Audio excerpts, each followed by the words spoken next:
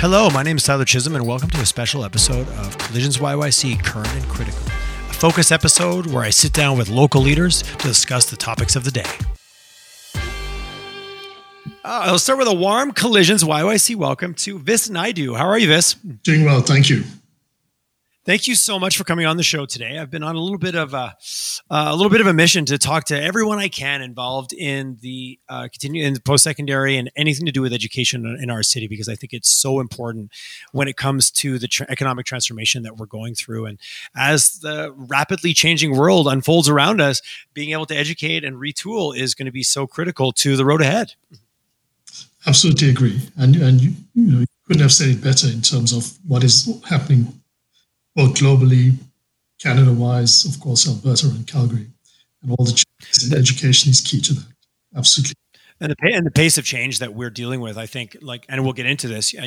Hey, before I forget, you're the director of the Center of Continuing Education at SAIT, which is a school we all know well, a staple in our Alberta, the backbone of the Alberta economy for many, many, many years. So it's been through many transformations. Mm-hmm. But I can only, you think of the change that's happening to any of us in any of the professions that we live in.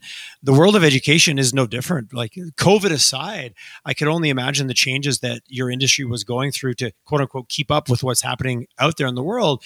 But COVID is a whole nother left hook that I'm assuming has also affected your world like in a paramount fashion in the last 10 to 12 months. It certainly has, Tyler.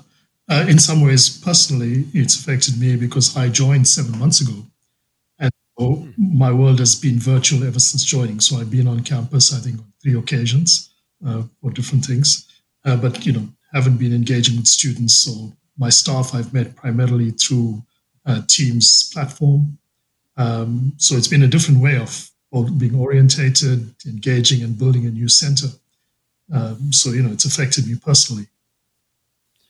That's so interesting when you think about just the experience of school being such a thought of, and it still is, but is that hands-on experience. Like part of it is going there and the people you meet and the connections. And, you think about someone taking on a new career or a new job, those engagements with your coworkers is where you learn that tribal knowledge and where you understand how things are done and where where you find the staples and, all those weird nuances of working in those collective groups, when you think about the world of education and so much, I would say, and I really want to talk about this.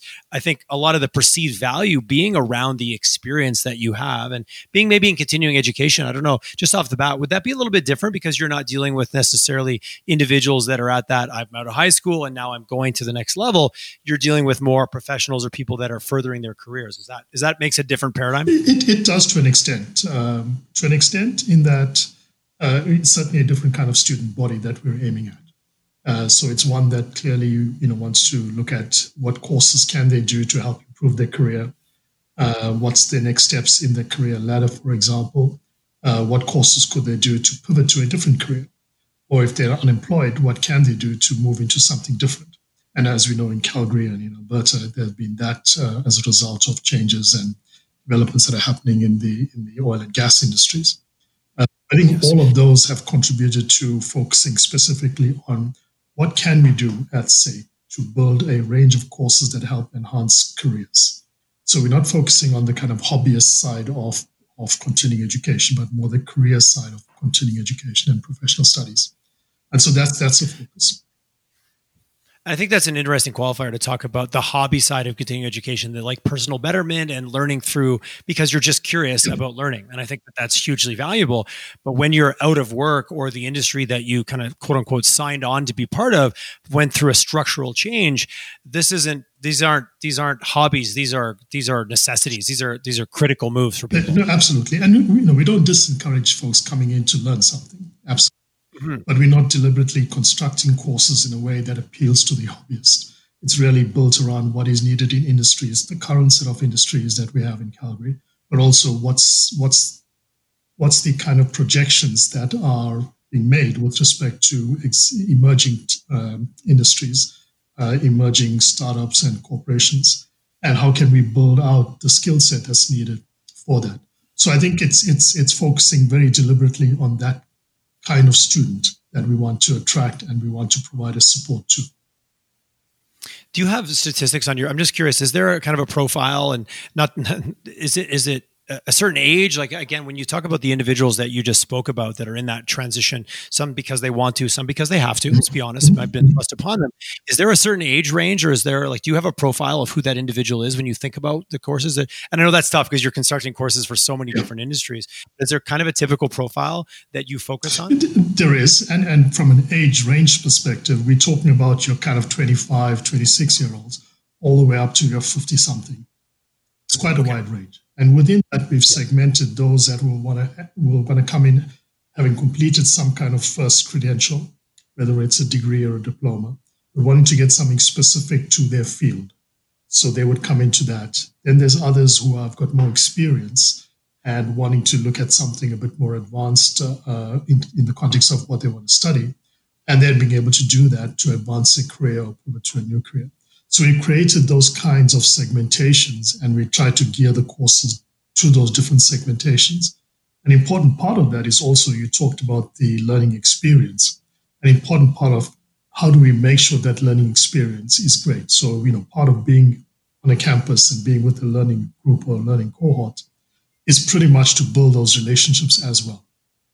So how do we do that with those different segments from an age, but also from a career level perspective? And before COVID, the pre-COVID times, and I know you weren't at SAIT, but obviously it's probably been a big part of your here's how we did things and here's how we're going to need to do things in the future. I would assuming, was there a blend of on-campus, off-campus, remote? I'm assuming it was quite a mix of how people learned before COVID happened.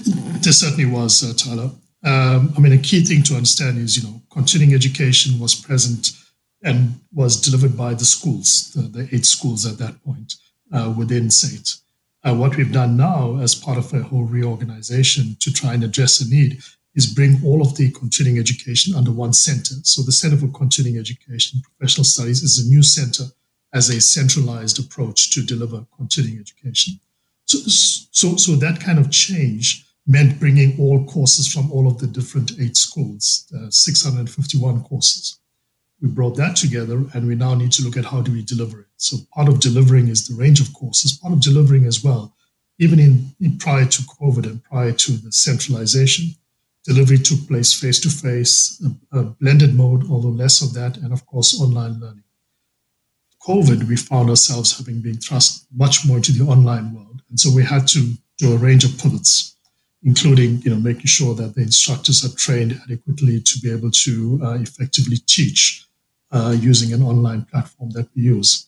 But part of it is, and you raise this key point, is how do we make sure that the applied learning experience that you have on campus can still take place online?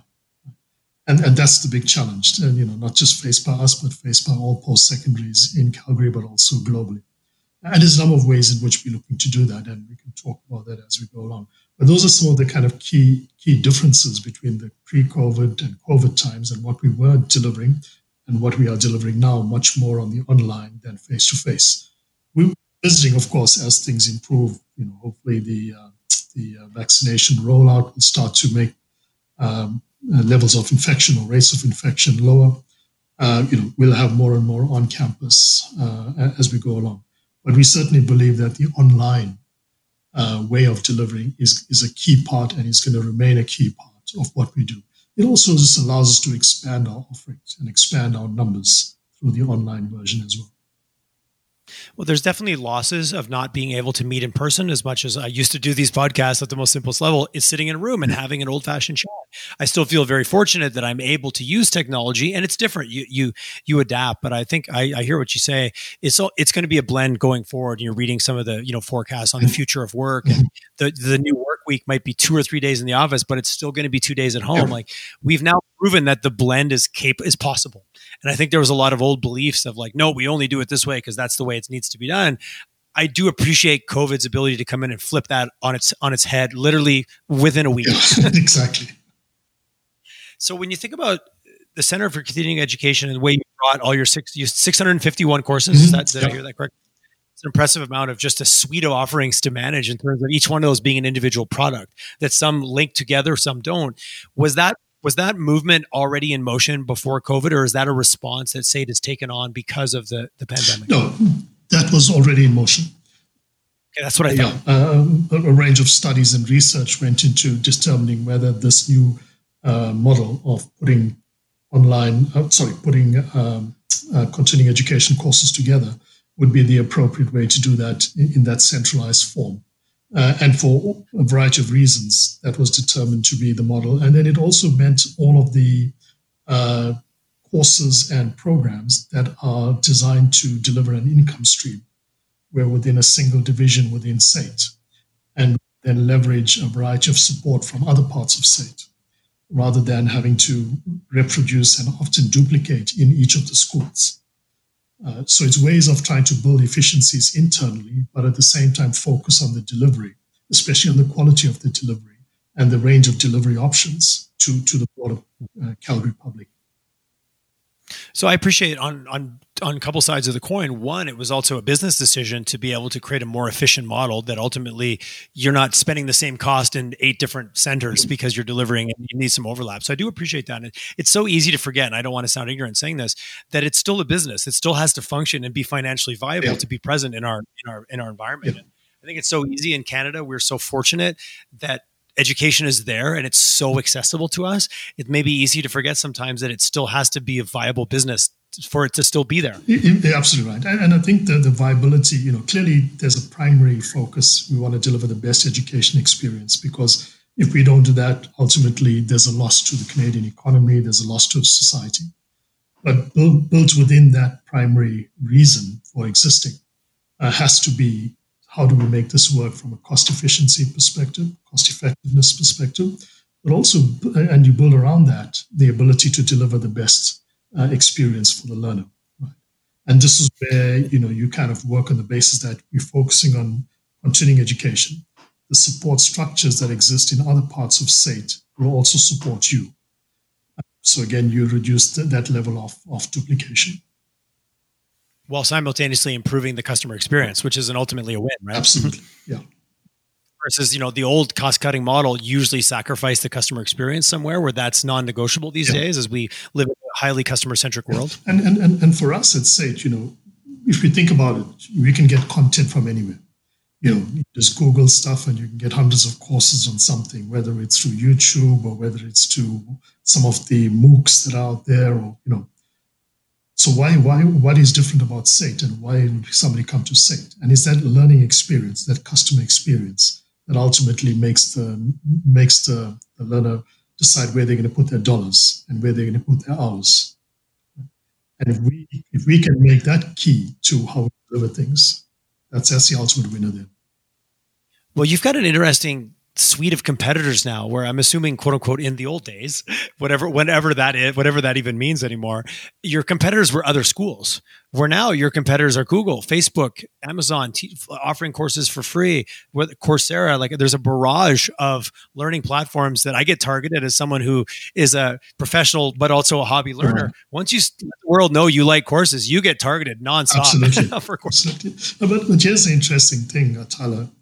I think there's a growing realization that in the public post-secondary field in Alberta, we do need to come together.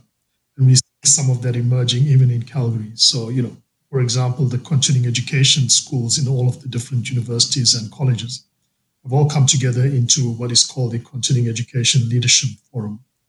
And we look to find ways to collaborate, share content. We're doing a lot of work together in the micro-credential area, for example.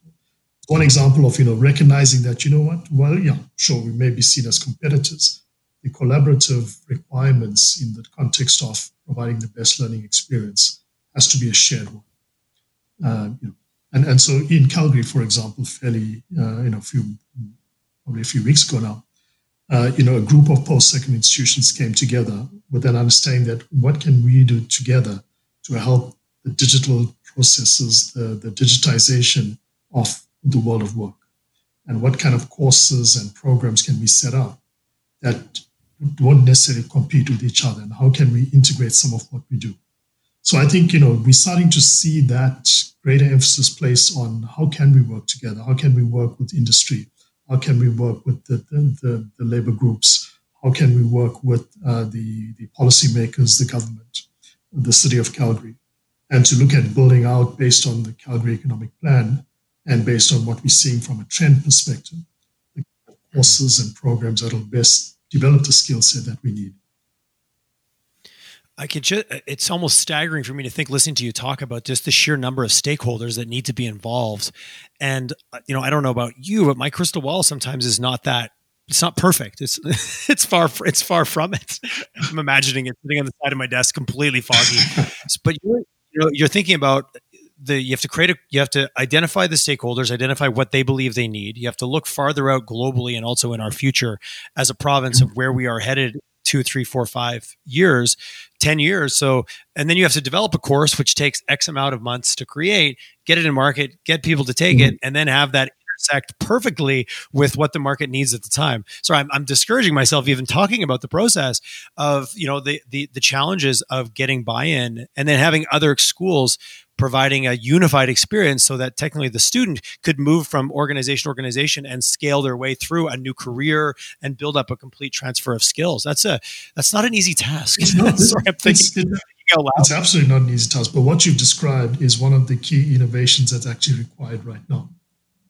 Because what you've described is the ability for learner pathways to be created, not only within an institution, but between institutions, right?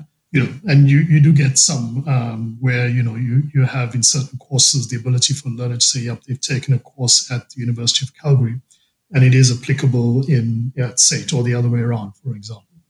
Right. But we need to have a much more robust policy environment that allows for that. Because ultimately, interestingly, the one of the more recent documents that came out, which was in November of this year, was the Future Skills Council report. And this is a Canada-wide council that has been set up by the federal government. And one of the things they looked at is how, as a priority, they've identified 5 priorities. And one of the priorities was to kind of look at how they can help Canadians make informed choices, right? And the understanding is that if we provide a range of equal opportunities in the lifelong learning context, we want the learners to make those choices, to look at what they need from their careers, talk to their employers, understand the business environment, and look at what are the kind of skill set they would need. And then being able to stack those, being able to create those pathways for themselves.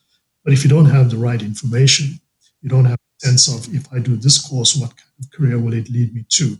And so the career development side becomes a key part of that set of priorities that they identify. It just points to the ability to have this integrated approach rather than being fragmented. And hence, while it's difficult to do, and we got to overcome perceived and real competitiveness between institutions. If there's enough of an understanding of the value as an integrated approach, what value that could offer to the learner, then I think we can overcome anything. Sure, it's not going to be easy. There'll be challenges. But the pressure, as well as the willingness to do it, I think will get us there. I appreciate that optimism because it's also, I don't want to sound negative. We don't have a choice. There's only one way forward. It's through. It's not. We can't go around. Interesting. When I hear you talk and I think about the conventional, I'm going to go back a few years when I was in school. It's like pick a path, pick a career, I think we all know that world has changed, and there might be some areas that are obviously very relevant. But when I think about it, in the words you said, that I read the micro credentials concept, and if I think of myself as an individual that's in an industry and that industry's changed, it's disrupted. Obviously, technology is playing a bigger role. I need to now have my ability to almost pick and design my own course curriculum, to your point of being able to, I need this because it's going to get me to here. I'm going to need that. So you think about the world of, pick a path, get a degree, do the thing, where now it's like, pick an area, learn what you need to do to excel in that area, then go learn more to adapt as that area gets disrupted or changed around you. That's such a shift to the individual now not making one decision, but having to make a streamline of decisions through the course of a multi-year, career evolution. That's such a huge change to where it even was 5-10 years ago. Or am I oversimplifying one and overcomplicating the other? Well, no, you're not. And you're right. It is a change. And, it's not something as of today, learners are going to be completely on their own. There's a process, but it's also an empowerment process in relation to learners understanding what they require by virtue of them being in the world of work or starting at different starting points, but starting in the world of work or wanting to pivot or having been unemployed and knowing that the particular industry is not good anymore, need to go to a different industry. Based on their current skill set in the industry that's not good and that's losing jobs, what are the other industries that allow you to pivot to where you can take a few courses and get into those other industries? So all of those require support to that, whether it's support from a kind of province-wide, whether it's support from a career advice within the institution across Calgary, whether it's around work placements and where things are happening in terms of where there's career or job opportunities as well. What's the funding for the learners? What's the funding for the institutions? I talked about changes to policy in terms of the idea of allowing for these learner pathways, removing barriers, allowing you to stack your credentials in a variety of ways. And then the integration that we spoke about earlier on, how do we make sure that post-school institutions, the colleges, universities can work together in creating the movement between such institutions?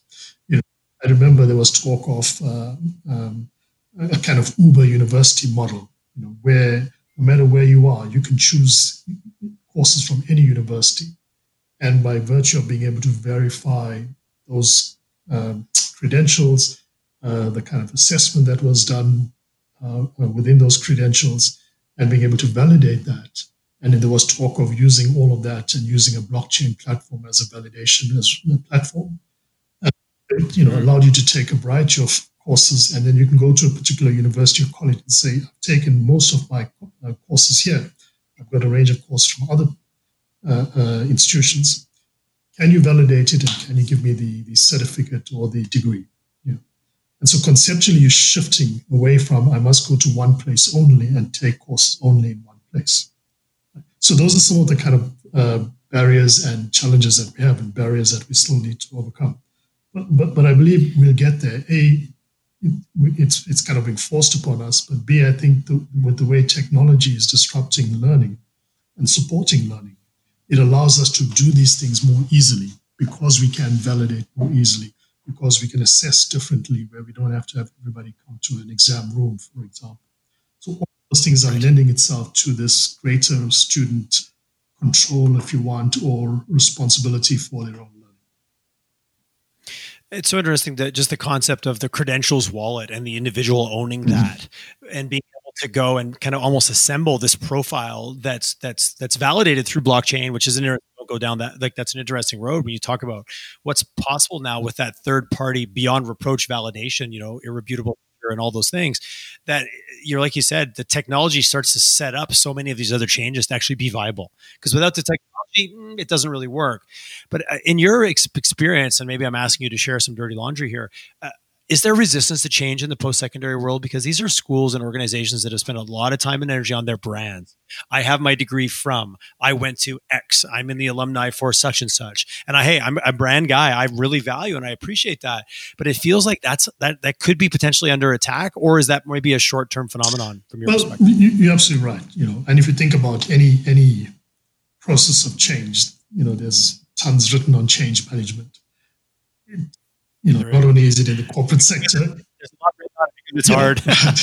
So anywhere where you have an institutional form, issues of change, and how do you manage those change, that change becomes a key part of what gets done in an institution. So without a doubt, I think a lot of it is leadership. And again, it's an obvious statement to make. If your leadership understands the need for change and is supportive of that and actually leads it, then you've got a winning formula already built in. If you've then got clarity around, so what is this change that you're driving towards? What is the time frame? And I always think about the SAIT's current 5-year strategy that started in 2020, this year. Although set up in pre-COVID, interestingly, when COVID hit, and this was launched, a lot of the strategy that was mapped out, in a sense, would perfectly address the kind of constraints and challenges that COVID did. And a key part of that, Tala, was really built around lifelong learning and the understanding that, it's no more just that learner who's coming in immediately after school, spending 2, 3, 4 years, and it's gone. That learner will come back and come back and come back. And there's other learners who we want to bring in for all the reasons that I mentioned earlier on, around career, etc. How do you bring them in? And there's now a notion of a 60-year curriculum. The old model is you did some studying, went to work, and you retired. Now you did some studying in what is called the foundational piece.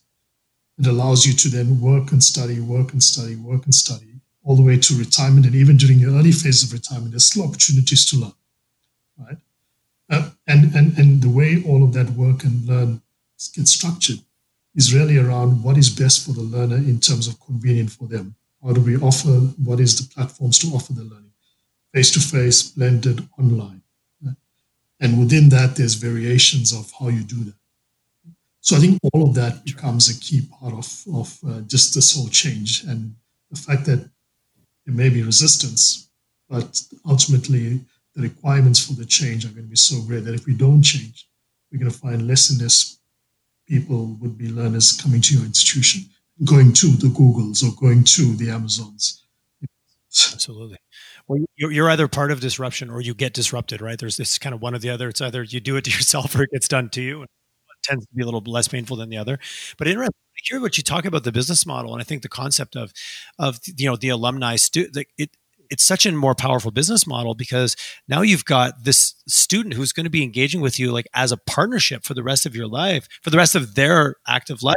So rather than, working hard to get that customer in for 3-4 years with the guarantee that at the end of 3-4 years they leave and you have to get a new customer, just back to the business model, it's a much more exciting long-term relationship in terms of like, with the introduction of emerging and advanced technology, you're going to know exactly even how that individual learns eventually. And eventually, I'm way out and getting the blue sky.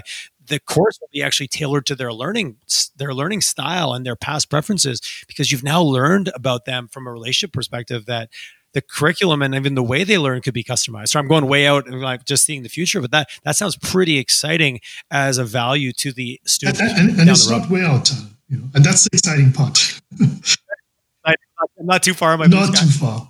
And for me, what's exciting about that is, as things like artificial intelligence start to get improved, as we build out the right algorithms for artificial intelligence, we can then do exactly what you're saying. We can track a learner. We can understand when they provide us feedback, for example.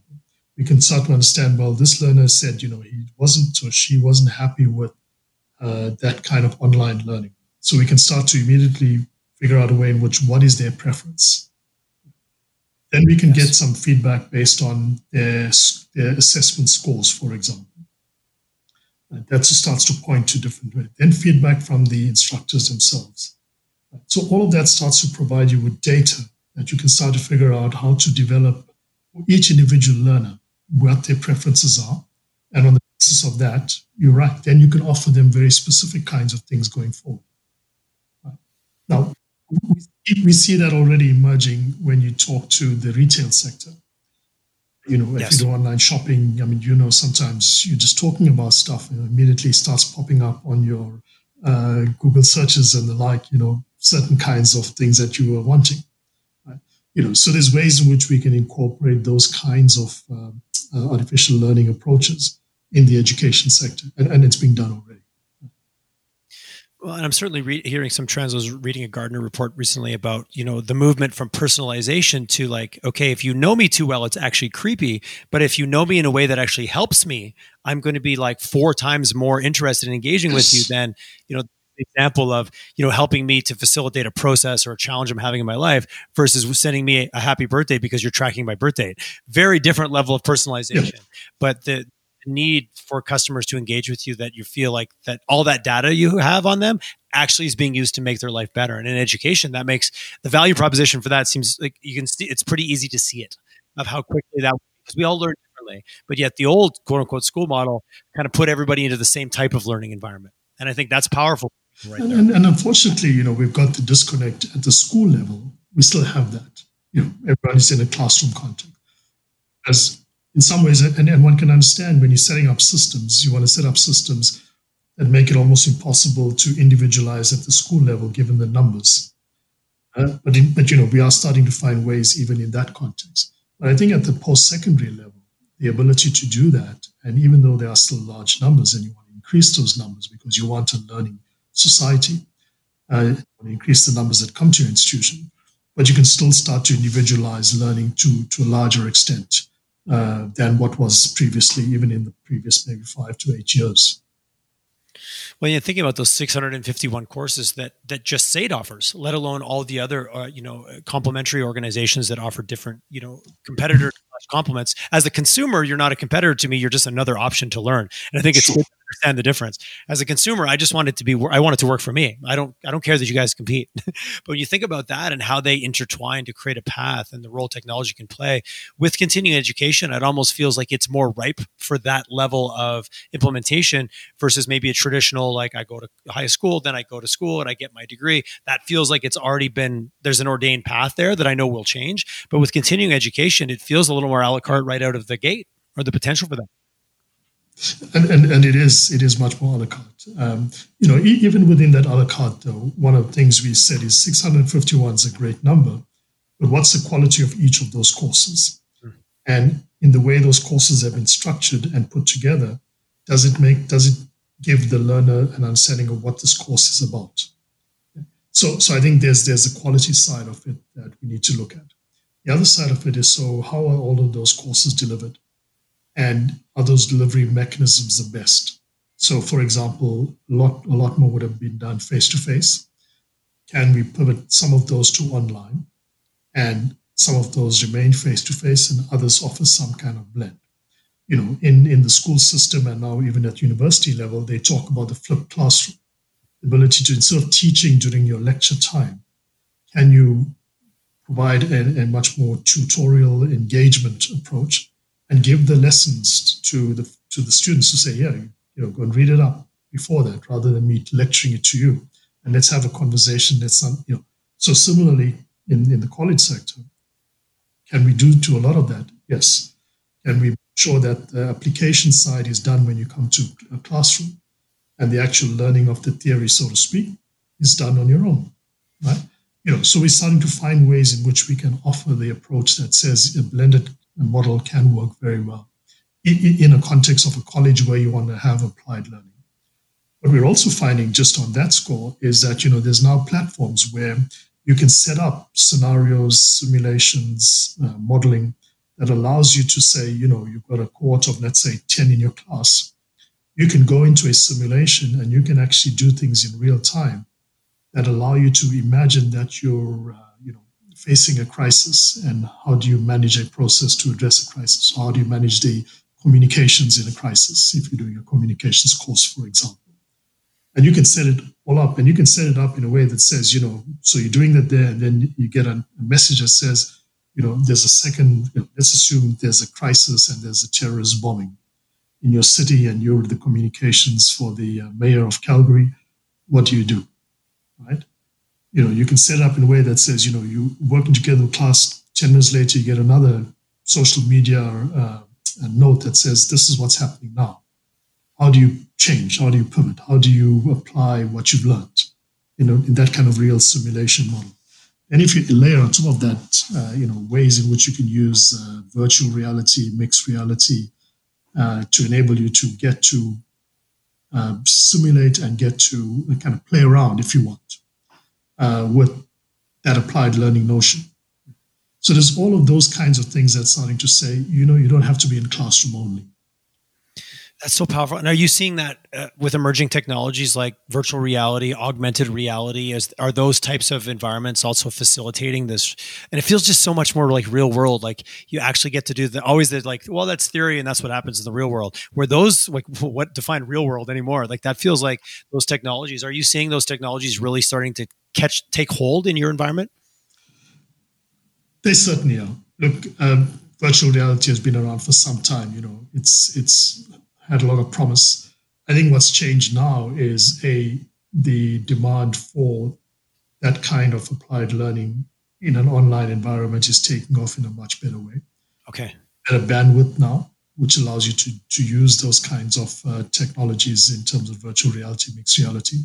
The devices are cheaper, although some devices, some of the lenses can still be pretty expensive, but we can start to get away with that in terms of the cost to a learner.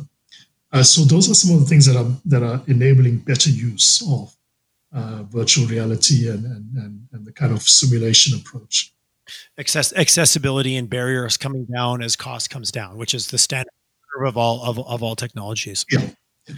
So from a SAIT perspective, when you look at, bringing in new customers or bringing in new students, and customers are using my commercial lens, but you're bringing in new students and continuing education learners, are you focusing primarily in the Alberta market, Western Canada? When you think of overall the role SAIT plays, I feel like SAIT is so much a part of our ecosystem here in Alberta. But when you think about abroad and immigration and bringing in talented people from around the world who might need to reskill and tool, is that part of your strategy and part of where you look at the role you can play? It certainly is. We very much, and in fact, the way in which it's described in our 3-year is that we're very much part of Calgary, but we recognize that we have an international remit as well. So we talk about our roots being in Calgary, but we talk about the fact that we are ambitious enough that and our mission is global, and we want to bring the idea of bringing different parts of the world to SAIT and making sure that SAIT is part of those worlds. And in the same way, helping Calgary to become more international, whether it's by virtue of bringing folks into Calgary as in the context of immigrants, and we know how important that is from a demographic perspective and from a skills perspective. But we also want to make sure that Calgarians have a global perspective, they have a global understanding of what is happening. And for that reason, SAIT has very deliberately made sure that the way its current strategy is mapped out is we recognize that we're rooted in Calgary, but we have a global ambition. And when we spend a lot of time trying to make sure that we essentially reach out to students in different parts of the world. It's much more difficult during this time. But even during this time, there were various attempts made to make sure students can register, can study online for a period of time, and then find ways to get them over here, with the necessary 14-day self-isolation and all of that built in. And work very closely with the federal government and the provincial government to make sure that all of the necessary health precautions are complied with. I appreciate that. What percentage and if you don't know offhand, I'm putting you on the spot, what percentage of your students would be international students? That I'm not sure, simply because a lot of those international students are registered for formal degree or diploma courses. Yeah, I assumed that was maybe the case. Continuing education space. So yeah, what you focus in the continuing education is very much focused on Alberta and the market here and kind of what we need. How close do you guys partner? I'm assuming that you must be having meetings constantly with local businesses of all different sizes and enterprise. Like you must have a significant amount of focus groups and people to tap into as they're trying to figure out what the intersect of the future and talent look like. Mm-hmm. Absolutely. Everybody from SAIT's president, Dr. Ross, having a range of industry councils and industry liaison groups that he works with. Each school has their own industry council based on that particular industry. What we've opted to do in the continuing education space is not set up yet another industry group, but rather we work closely with the schools and engage with industry groups through the schools and their industry councils. And through that process, get to understand what their needs are. Apart from what their needs are, but also what are the kind of delivery modes that seem to work. About a week ago, so maybe 2 weeks ago now, we had a meeting with a range of industry reps from the automotive and manufacturing industries. One of the key things that came out from that conversation is we want the notion of just-in-time learning. We want our learners to be able to know that, okay, we need this. Can we send a couple of them for this short kind of course, which lends itself brilliantly to the micro-credential model. Yes. So we're finding that we're getting that feedback, that kind of data or intelligence, if you want, from those councils. And based on that and based on our work with the schools, figuring out exactly what type of courses are important. A lot of these courses are emerging now, Tyler, as what we may describe as cross-curricular. So it's not just in the automotive industry. With the kind of automation and digitization that's happening everywhere, quite frankly, yes. Just learning to fix a car in the old-fashioned way is not good anymore. You're going to have to understand using computers to do that, finding different ways to develop,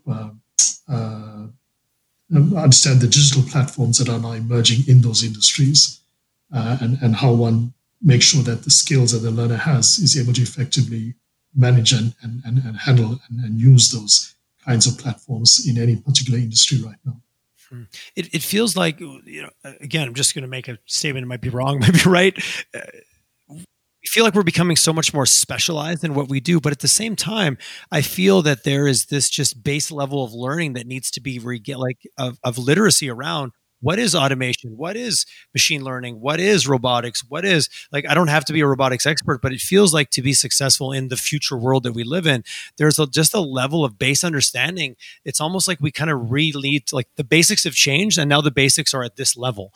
And I consider in school, I learned about AC/DC circuits and I learned about the basics, but that doesn't get you through anymore. You can't fix your car with that mindset anymore. You've got to now understand that next level, which almost feels like back to everyone's a learner. We all need to ladder up because somehow it's going to impact our lives no matter what field of work we are in.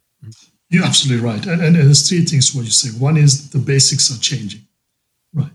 The folks talked about reading, writing, and basic maths. And now we're talking about digital literacy and other things added to that. So that's at the one level.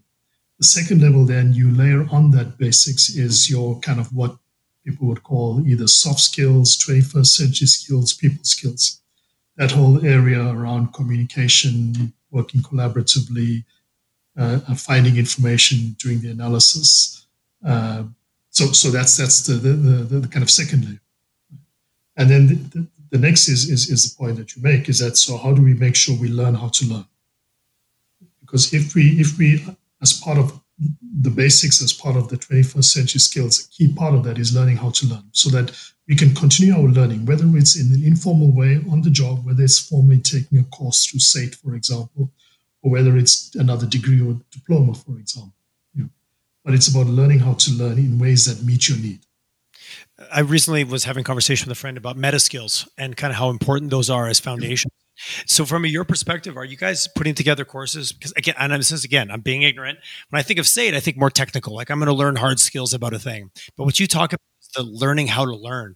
And I think that's really important because there's always been the old oh, geez, I've been out of school for 10 years. I'm rusty. And that's a real thing. It's a different set of muscles in your brain. So for SAIT, do you provide that type of, I could go into just a primer on how to learn before I start down my path of learning to almost get ready, like boot camp? Well, there is support. There is support in terms of helping you. You talked about the muscle memory, but it's helping you kind of also understand very practical things like, if you're embarking on this course, you need to find a way to find a space in your home where you can focus on it. You need to create time. So it's those practical kind of things that help you. Secondly, is about then how to use different platforms and how to use, coming to SAIT, working in an online environment or studying in an online environment. How do you use those kinds of platforms? And this third part is, so what other SAIT support systems are there to help you? Whether it's in the library, whether it's in terms of emotional well-being, etc. So all of that is available from a SAIT perspective to help you to get back into the learning mode.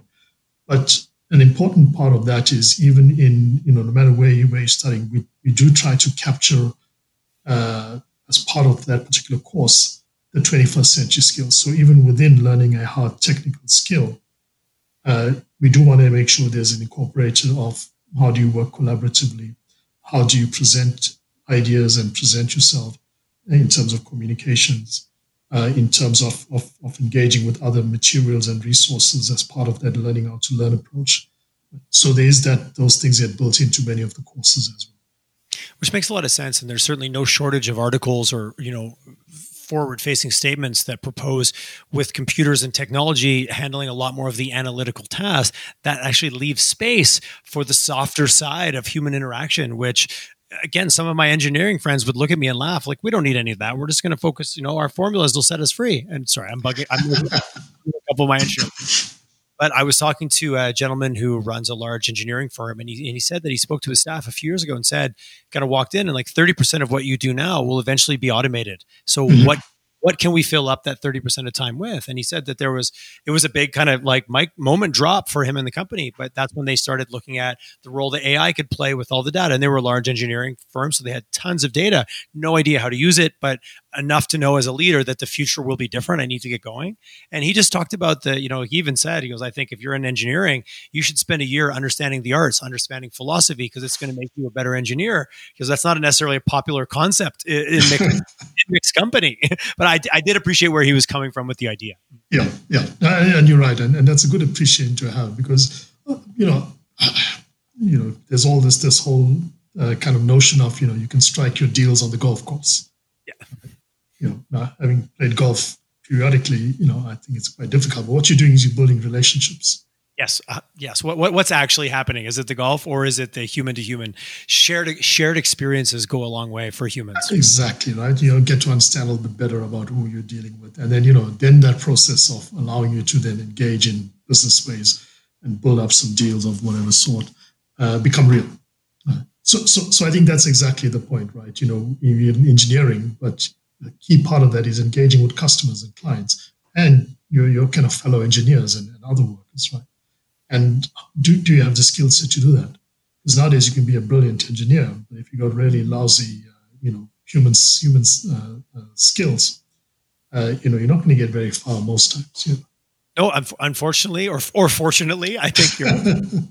When you talk about back to the learning experience, those are some of the things that I think can or certainly have the ability to help, schools like SAIT or schools that decide to, how do we differentiate in that area? It's creating the whole learner, the whole student, the whole person, rather than just I can go online and take a technical skill, but it doesn't mean I know how to communicate that effectively to a group of people to get my idea approved. And that's part of reality.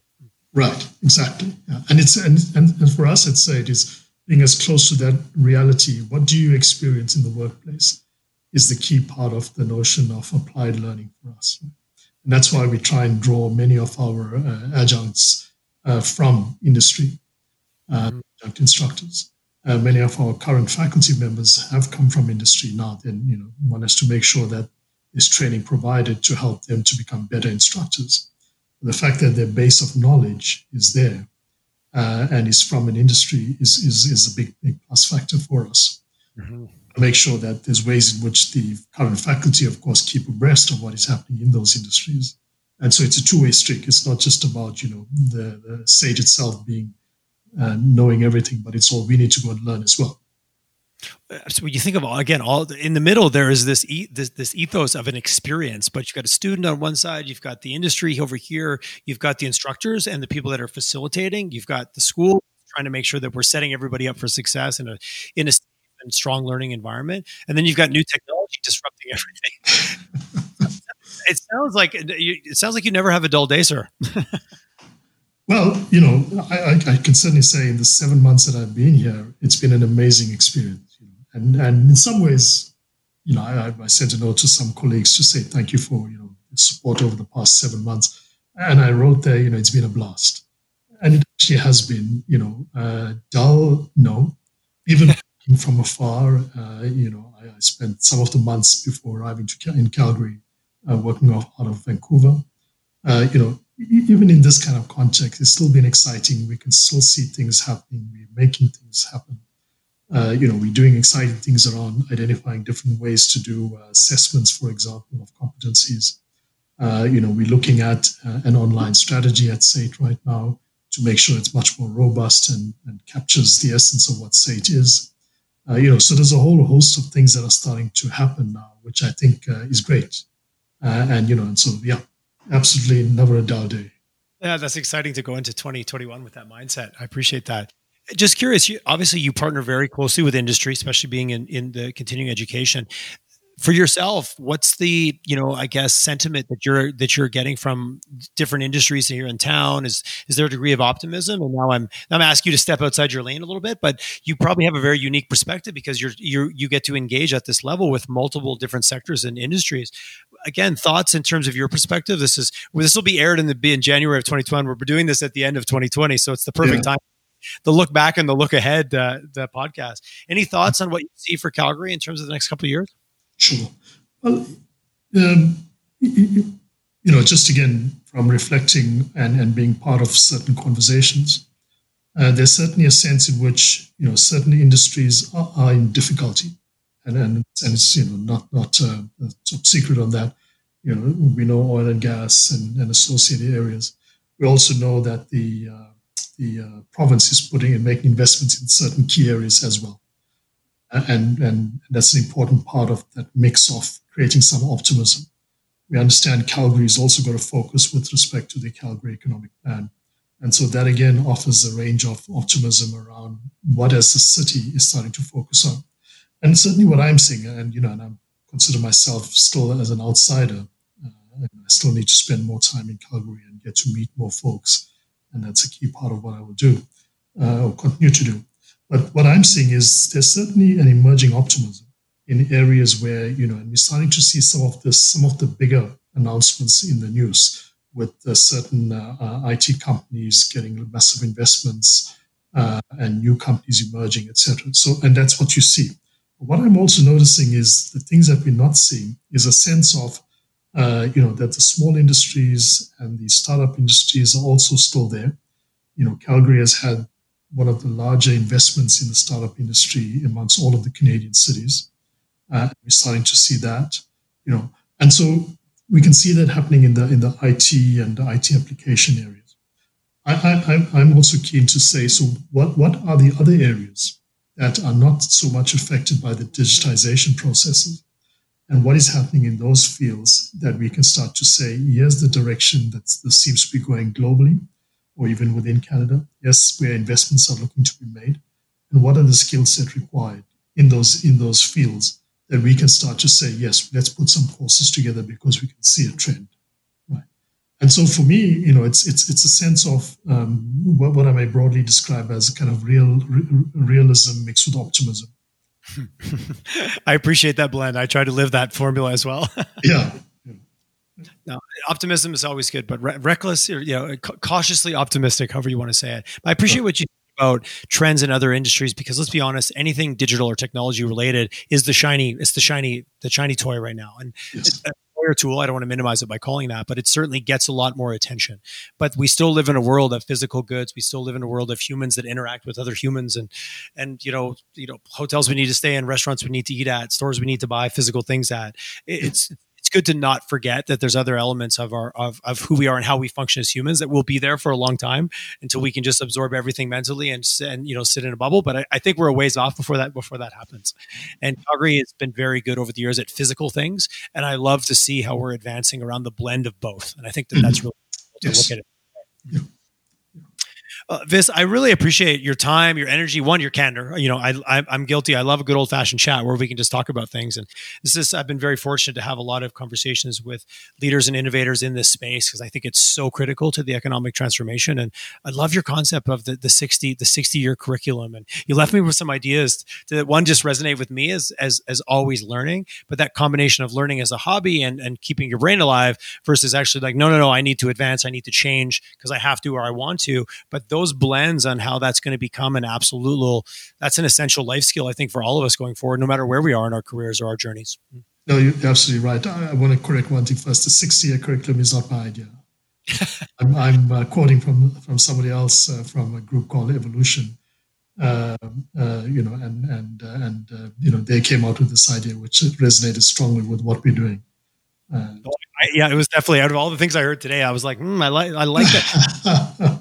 Good concept, and you don't even have to have it explained to you. You almost build your own ideas behind it when you hear it, which exactly. That's why when I heard it, I thought a wonderful way to describe this. Yeah, it just immediately speaks to possibility, and it speaks to the fact of we need to have that flexible and infinite mindset versus fixed and finite, which is maybe quote unquote the old way, or certainly not a way that's going to serve us anymore in a world that changes literally from the time you look in the morning to the time you look at night. It's changed. Exactly. What's the best way to like to reach out or get a hold of you or have a conversation? Obviously, they can go to SAIT Online, but is there any way that do you have a preferred mode for people to reach out to you? Well, absolutely. One can reach out directly via my email, and I think it's my first name VIS my last name Naidoo NAIDOO @SAIT.ca. Excellent. And happy to engage further with folks, in anything that I've said and areas that folks feel may be useful in terms of new ideas for courses and programs, new kinds of skills, or even existing areas that require some tweaks and changes to the way in which skills are required, and also how they can be delivered. And so happy to engage with that. I appreciate that. I absolutely appreciate the role I think SAIT has always played in our, and if you look back, and I've read a little bit of SAIT's history, SAIT's always been there to help during these times of transition. So yes. I think when, from the original, I think how SAIT even came to be was during a time of transition post World War II, or was it World War I or World War II? I can't. World War I think. World War I, even farther back to just how do we retool this workforce to be able to do what we need. So I think you guys have been doing it for a long time, and I big advocate of the work that you do in the city. So thanks so much for your time today. I really appreciated it. No, it's a real pleasure, and thank you. And I enjoyed this conversation and playing with ideas and then playing with reality. So. I like that, playing with ideas and playing with reality. I'm in. Thank you very much, sir. Thank you, Tyler. Have a good one. And happy holidays. Too. Cheers.